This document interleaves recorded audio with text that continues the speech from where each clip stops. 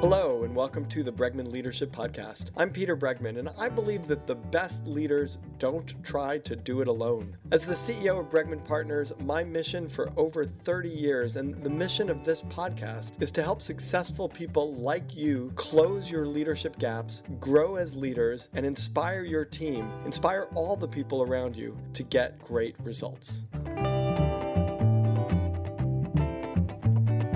We are lucky today. With us, we have Chester Elton, my good friend. He has written most recently the book Leading with Gratitude, 8 Leadership Practices for Extraordinary Business Results. It's so apt that Chester is the one who wrote this book. He is one of the most grateful people that I know, and hanging around him makes me feel grateful just to know him.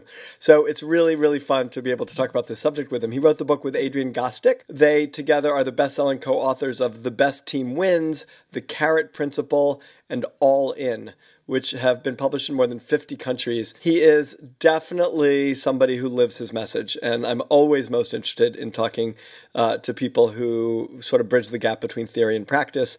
And in terms of leading with gratitude, Chester is one of those people for sure. Chester, welcome to the Bregman Leadership Podcast again. Yes, thanks for having me back. Always a pleasure. So fun.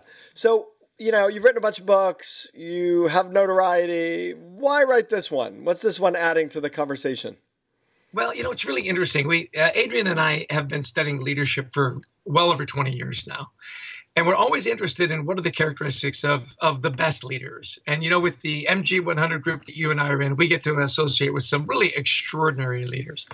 So we now have an engagement database of well over 1 million surveys. And as we started to dig deeper into what are the differences between the good leaders and extraordinary leaders, it became very evident that difference was never in their hard skills. In other words, they knew how to get business done. They knew their marketplace. They knew their products and so on. The difference between good and extraordinary was always their soft skills, how they could engage people, how they could inspire people, how they could, paint that picture of the future and so on. Well, as we dug deeper, we discovered that number one in those soft skills was how they express gratitude. And it was fascinating to us. And that's really why we said, the time has come to write the book that says, look, if you want to be extraordinary, you have to understand how to express gratitude. Isn't that interesting? Yeah. And when you say it's number one, like explain more, based on your research or your sort of analysis of the research, what that means that it was the number one behavior. Well, when you look at soft skills, you think, okay, I'm a good communicator. That's a soft skill. I inspire trust. That's a soft skill. The number one engager for employees around their immediate supervisor or their leader was I felt valued and appreciated. In other words, I believed what I did mattered. And I knew that I was making a difference. And that was the number one thing that led people to be more engaged in their work and with their teams. Exactly. Got it. I'm so curious about it because it seems like it's the easiest thing in the world to do. Right. It costs no money at all. And if it's the number one driver in engagement, why is there a gap at all of gratitude? Well, it's so interesting that you bring that up. We say that it is common sense, right? What did your mom and dad teach you when you were 5 years old? Remember to say please and thank you, right? Clean up after yourself. Don't push, don't hit, don't bite, right? Still good advice. Right. The only part of that I remember is don't bite. Don't bite, exactly. So what's fascinating is that this, and we talk about it in the book, this gratitude gap. So we did this survey and we asked leaders, do you think you're above average in expressing appreciation and gratitude? And over 60% said, oh yeah. I'm way above the average. Then we asked their immediate reports, and only 23% said, yeah, I agree with that statement. So we call it the gratitude gap. And what I think happens, Peter, is that we just get busy in the workplace. It's all about, checking the boxes, getting the hard stuff done, whatever the matrix is, we're checking the boxes. And we talk about, look, we're not about soft stuff here. We're about hard stuff. We're about getting stuff done. What's interesting is then when you look at some of the practices of the best leaders we looked at, the way they got lots of stuff done was through their soft skills. in the high engagement of their employees. So it was fascinating. It's interesting because when you tell me about that research, one of the things that occurs to me is not just it's not enough for people, but there's often a gap between intention and impact. Meaning, I think I'm expressing gratitude, but on the side of receiving it, it might be an insatiable need. Meaning, I might need, you think I need 10. It's sort of the Gottman research about marriage, which says you have to give if you want a happy marriage, you have to offer 7 positive comments for every 1 critical comment. And if you do that, it feels like you are overwhelming them with positive comments to a point where it almost feels insincere. And yet to the receiver, it's like you're just balancing out your positive with your negative. And I think that there's some misunderstanding when you're sharing something with how that's received or taken in. Is that right? I think you're spot on and really insightful on your standpoint. We do have leaders that actually don't believe that this is a good motivator, right? Right. So we talk about that. And it's really interesting why leaders hold back expressions of gratitude. And if I were to ask you, what do you think the number one excuse is as to why they don't give a 7-to-1 ratio or give more gratitude? What do you think the number one excuse is? Yeah, I mean, I could think of a whole bunch of excuses, and you have a bunch in your book, but I would say probably that the number one excuse would be, like, this is like they're doing a job that they should be doing anyway, and I don't want them to get lazy, and I don't want them to think that, like, the way they're performing is enough, because I want them to keep getting better. Right. Why would I say thank you for a job you're supposed to be doing anyway? Right. Number one, actually, is I don't have enough time. It's so funny. We've got so many things I just don't have time to do that. And I always laugh because I'll say, well, so, Susan's doing just a bang up job for you. And you just can't seem to find the time to say, you know what, Susan, really appreciate the tremendous work you're doing. And say, well, yeah, no, it's part of her job. Right. Say, well, then Susan screws up. Now how much time have you? Yeah, now you find the time, right? Exactly. That's I'm great. on that in a New York minute. Right. So it is interesting. And there are still leaders that say, look, it's just all about compensation. Right. Get the comp right and everything else, as long as we're paying them and the bonus structure's there, it works. Like you can buy that kind of engagement. And your research says that's just not true. It's rarely true. There's always exceptions, right? Where you've just got people where money is their number one motivator. Right. And don't give me a thank you card, give me $10 kind of thing. I'll tell you, one of the fascinating discoveries we had was leading by fear. Uh-huh. So there are those leaders that say, look, if I can just put the fear of God in them, they're going to produce. And of course, short term, we know that can in fact work. What was fascinating was we had leaders that were leading by fear that didn't think they were leading by fear. Right. And what I mean by that is they said, look, I'm just being open and honest. Right. In other words, if we don't hit the numbers, I'm not sure I can guarantee your job. Right. That's not fear-based. That's just fact-based. Right. You can go, yeah. Well, if you're the person you're saying it to, trust me, it's fear-based. Right. Right. And I think that comes back to that initial conversation we were having about like what you say and how it's received. There's a crisis of empathy in a sense with the crisis of gratefulness, which is a crisis of like, do we really understand what it means to be the other person? Right. And when we talk about, we've talked about all the gaps and the leaders that don't lead with gratitude. So then obviously we needed to establish that in the book. And then we went and said, okay, how do you do it well? Right. How do you do it well? And it's exactly what you're talking about. It's seeing and then it's expressing. Right. Like, are you seeing what's going on? And then to your point, are you expressing it in a way that's meaningful to the person that you're giving this expression? So I joke with Eleanor sometimes, my wife, that if I've got a criticism and you got to do 7-to-1, 7 positive, I'll say, your hair looks nice. I really enjoyed breakfast the other day. That was a really nice conversation that we had. Wow, I really like that new clothing. That's really awesome. You listen so incredibly well, and the way you express yourself is really fantastic. And I'm really looking forward to dinner tonight and us being together, which I know you set up, so thank you. By the way, why the hell do you blah, blah, blah, blah, blah? Right?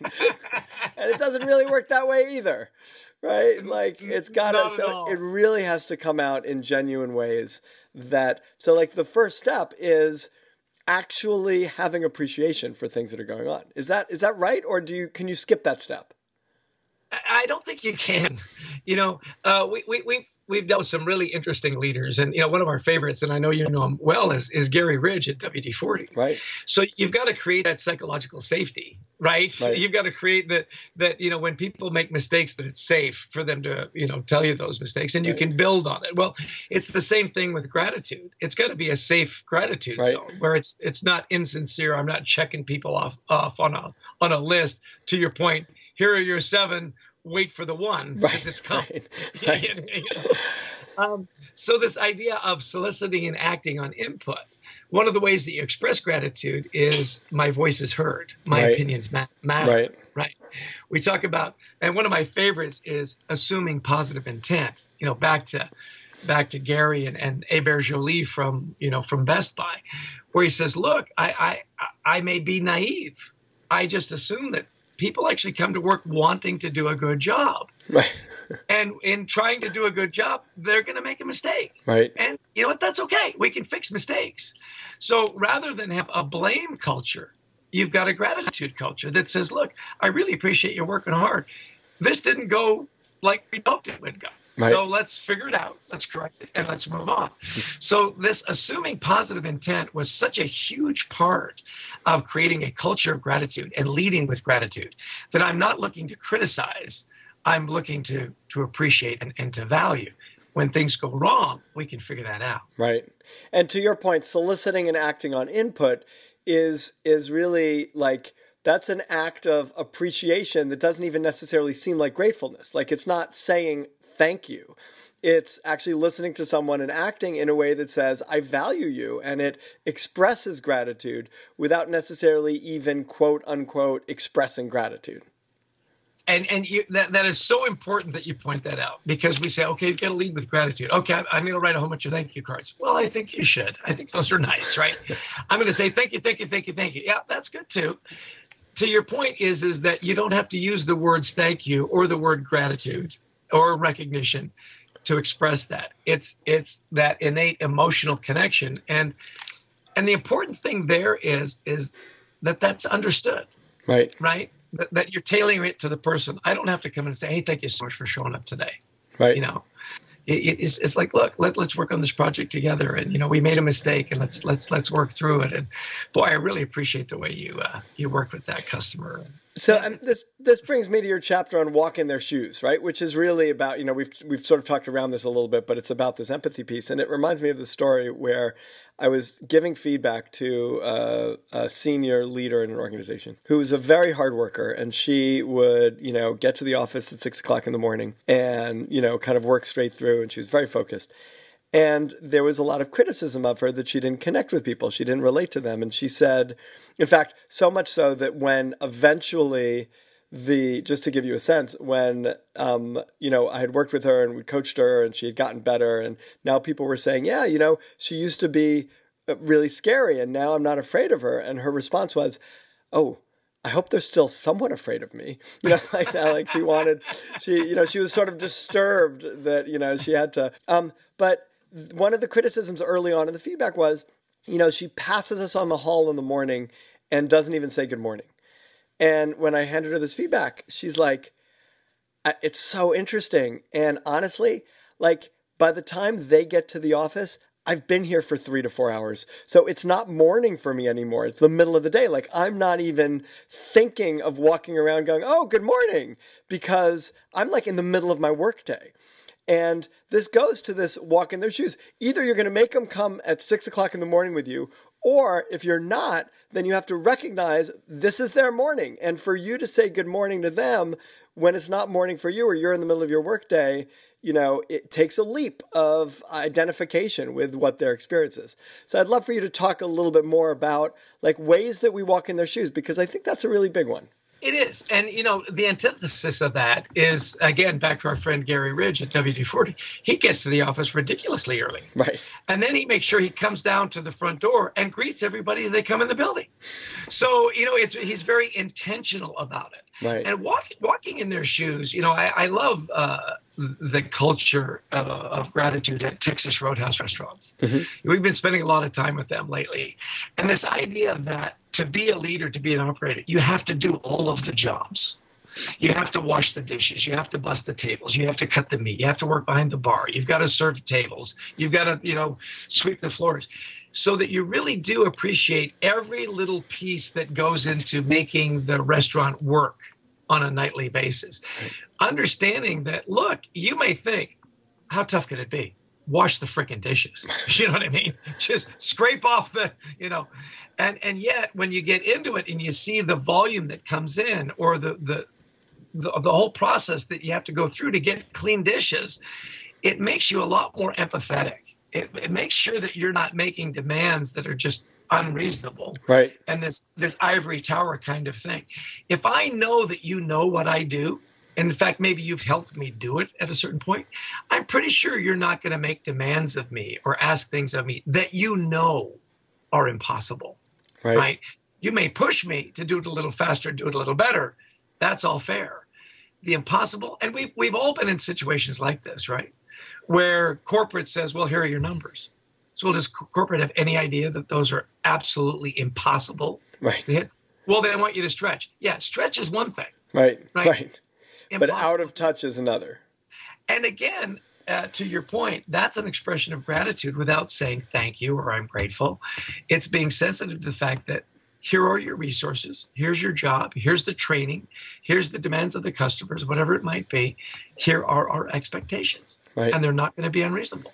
It's great. You talk about in chapter 13, you say, give it now, give it often, and don't be afraid. And I think this don't be afraid thing is very important. And maybe I was projecting when I said the number one reason, people don't give gratitude is because they're afraid that it might, lead to mediocre performance instead of exceptional performance. Talk a little bit about what are we afraid of and how to offer gratitude and appreciation in a way that is unafraid. Well, people say, look, what if I praise, Jack and then Tom gets offended because Tom did the same thing and I missed it. Right. So what's your solution to that? Well, to do nothing. Well, that's not a great plan B, So say, look, don't be afraid. Know that you're going to make mistakes along the way. And the more the more you do it, the better you're going to get. This idea that I'm afraid that I won't do it right, or I won't do it often enough, or I might forget someone, those kinds of things. They're also afraid that, and this is hilarious, that I might actually do it too much. Mm-hmm. And I love that. I said, we've been looking at engagement surveys for well over 20 years. Consistently, one of the lowest scores on virtually every engagement survey we've looked at is, I feel recognized and rewarded for the work I do at work. So Gallup actually did a study and they said, so how much is too much recognition in one day? And Peter, they said it's 13. 13 times a day is the limit.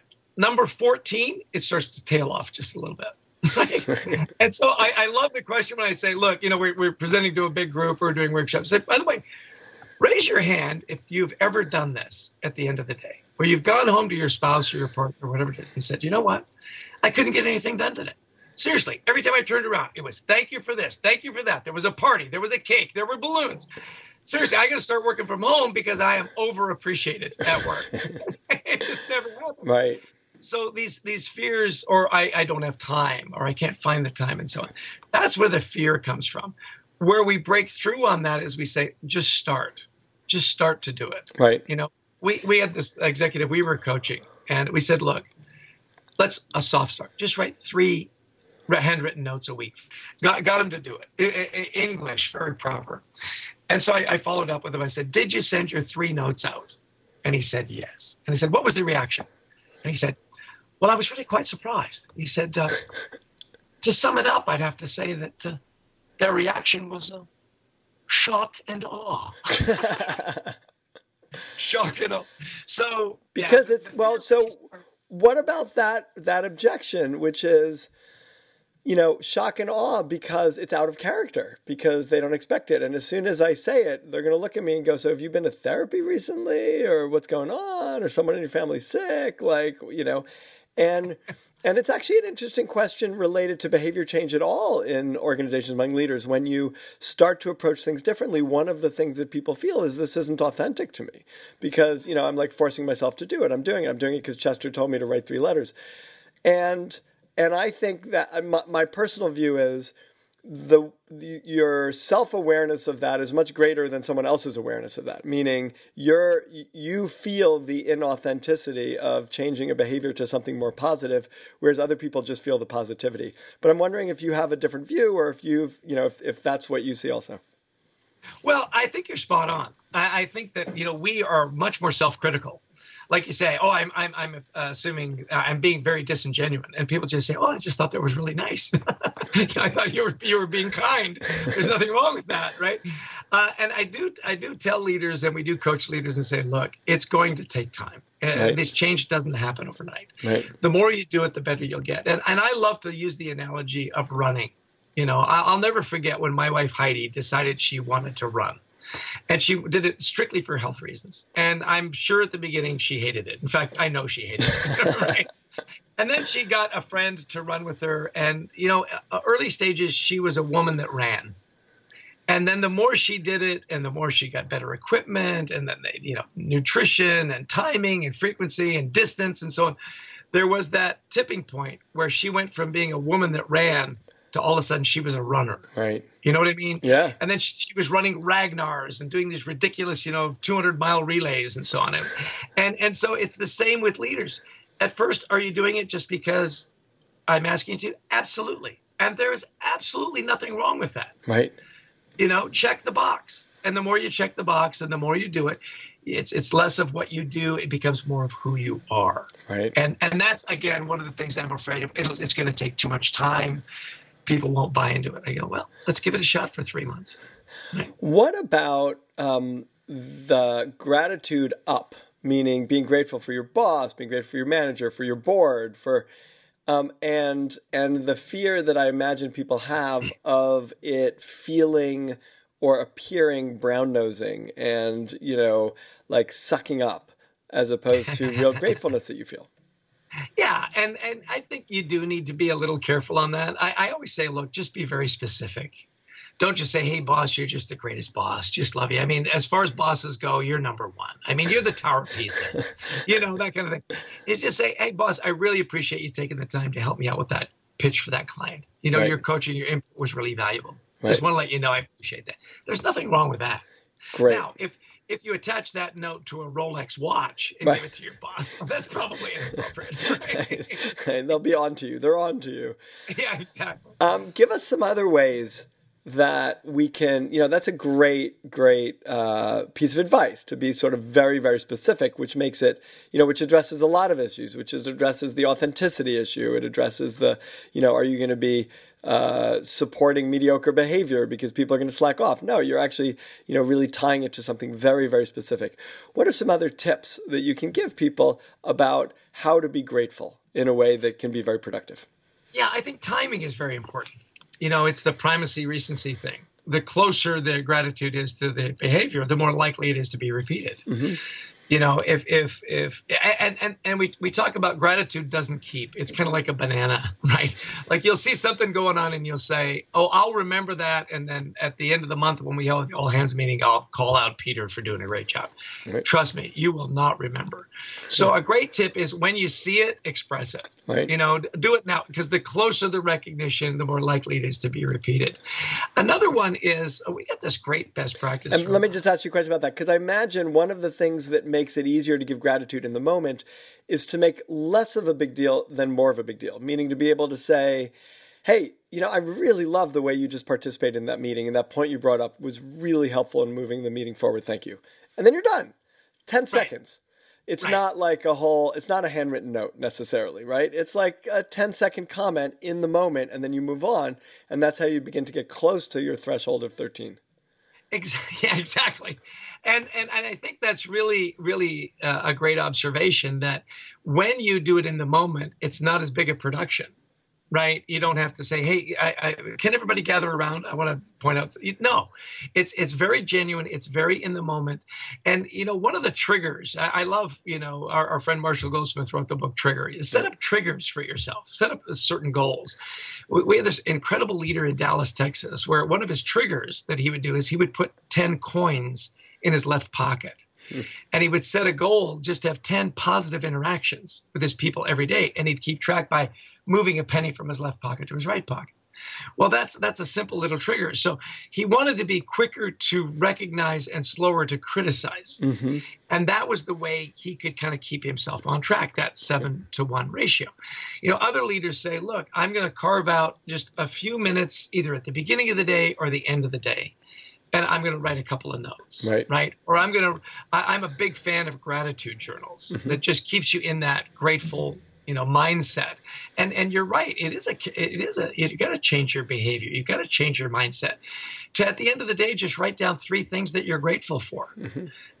Knowing that really in the grand scheme of things, we have first world problems. 99% of the world would trade places with you and me in a nanosecond, right? Right. And so just say, look, I'm going to put this in perspective. We all survived today. We still have, clean water when we turn on the taps, right? Right. And all these little things that happen all day, let's be grateful for that. Now, I tell you what happens is when you have that culture and when you have that behavior and that mindset, when big things happen, you're much more liable to get everybody to buy in to solve those problems because you've built up that bank of goodwill. Right. Does that make sense? Yeah, absolutely. I'm curious. What I love this frame that you have of these are problems that we survived the day. We had clean water. Any advice for ways of, and I know you do this well. That's why I'm asking you for the advice. Like any ways of letting go of these little things that get in the way of us showing up as our best selves, like these little things that prevent me from saying thank you or being grateful because I'm busy or I'm moving super fast or my mind is on 15 different problems I haven't solved. And ways of putting that stuff in perspective so that we can access the part of us that is naturally, as human beings, grateful. Yeah, where I got that from, quite frankly, is my father. I mean, and 2 pieces of advice that he gave me that I think have really shaped a lot of the way I look at business and life and relationships. He'd say, happiness is a choice. So choose to be happy. Right. And it's so interesting. I'll do simple things in remembering my dad. Like, you and I travel a lot and you're in airports and, there's long lines and there's bad food and there's delayed flights and so on. And I'll be walking along and I'll just think, if my dad were to see me right now, what would he be thinking? And I think, I better start smiling. Because my dad didn't raise mopey kids. Do you know what I mean? And it's interesting to me that those little triggers of I'm just going to smile. I'm going to say something kind. I think one of the best ways to get into a gratitude mindset is to go appreciate someone else. And simple things. Classic. I had to get a really early flight. I'm leaving the hotel early. I mean, it's early. It's like 4:30 in the morning. And of course, there's the guy at the desk because he has to be. And he's not excited to see me, at all. And I'm checking out and I've got to do a few things. And I said, by the way, he said, yeah. He said, I love those extensions on your hair. I mean, he had these incredible braids. I mean, and when you have the haircut I do, anybody that's got hair looks great. And I'm telling you, that simple little comment changed our whole interaction. Yeah. That I noticed something and paid him a compliment. Right. The second thing he'd say is, don't take yourself so seriously. Right. Just don't take it. He says, there's a billion Chinese and a billion Indians that have no idea who you are and could care less. Right. So just don't take yourself so seriously. Right. Have some fun. And I think that if you just keep that mindset that I'm going to choose to be happy, I'm going to recognize and appreciate somebody else, and I'm not going to take myself too seriously, it just lightens everybody's load. Is that helpful? It's fantastic. We've been talking with Chester Elton. He wrote the book Leading with Gratitude. He wrote it with Adrian Gostick, 8 Leadership Practices for Extraordinary Business Results. Chester, again, you are someone who marries theory and practice in this case. and to sort of follow through with that. I'm so thankful that you are in my life, and I'm thankful because because every time I see you, and it's not just the orange shirts that you wear, it just puts a smile on my face because of your positivity. And also, you have some great stories about your dad. So thank you. Thank you for being my friend. Thank you for writing this book. Thank you for bringing this into the world, which I think is really important. And not the least, thank you for being on the Bregman Leadership Podcast. Oh, it's always a pleasure, Peter. I can say the same thing about you. I love when we get together. It's just this explosion of happiness and smiles. And, just in closing, we didn't get to this, but don't leave your best self at work. Take your best self home. We have these great principles and we've got all this research, and it will create a great place to work. Don't leave your best self at work. Make sure you take these practices home, because at the end of the day, that's what should really be important to us. I love that. And you know what, though? I also want to say the reverse, which is that we could be really like caring, connected parents and partners and spouses, and then we get to work and we're all business and we're all professional and we leave. And so don't leave any part of yourself anywhere, Right. bring home to work, bring work to home, be a whole person that, isn't in a mask in one place, versus another, because, the world needs you to be your open and authentic self. Bring your best self everywhere you go. And you know what? It's a great way to live. Hey, thanks so much, Peter. I so enjoy our conversations. My best to your family and all your friends, and I hope to see you again soon.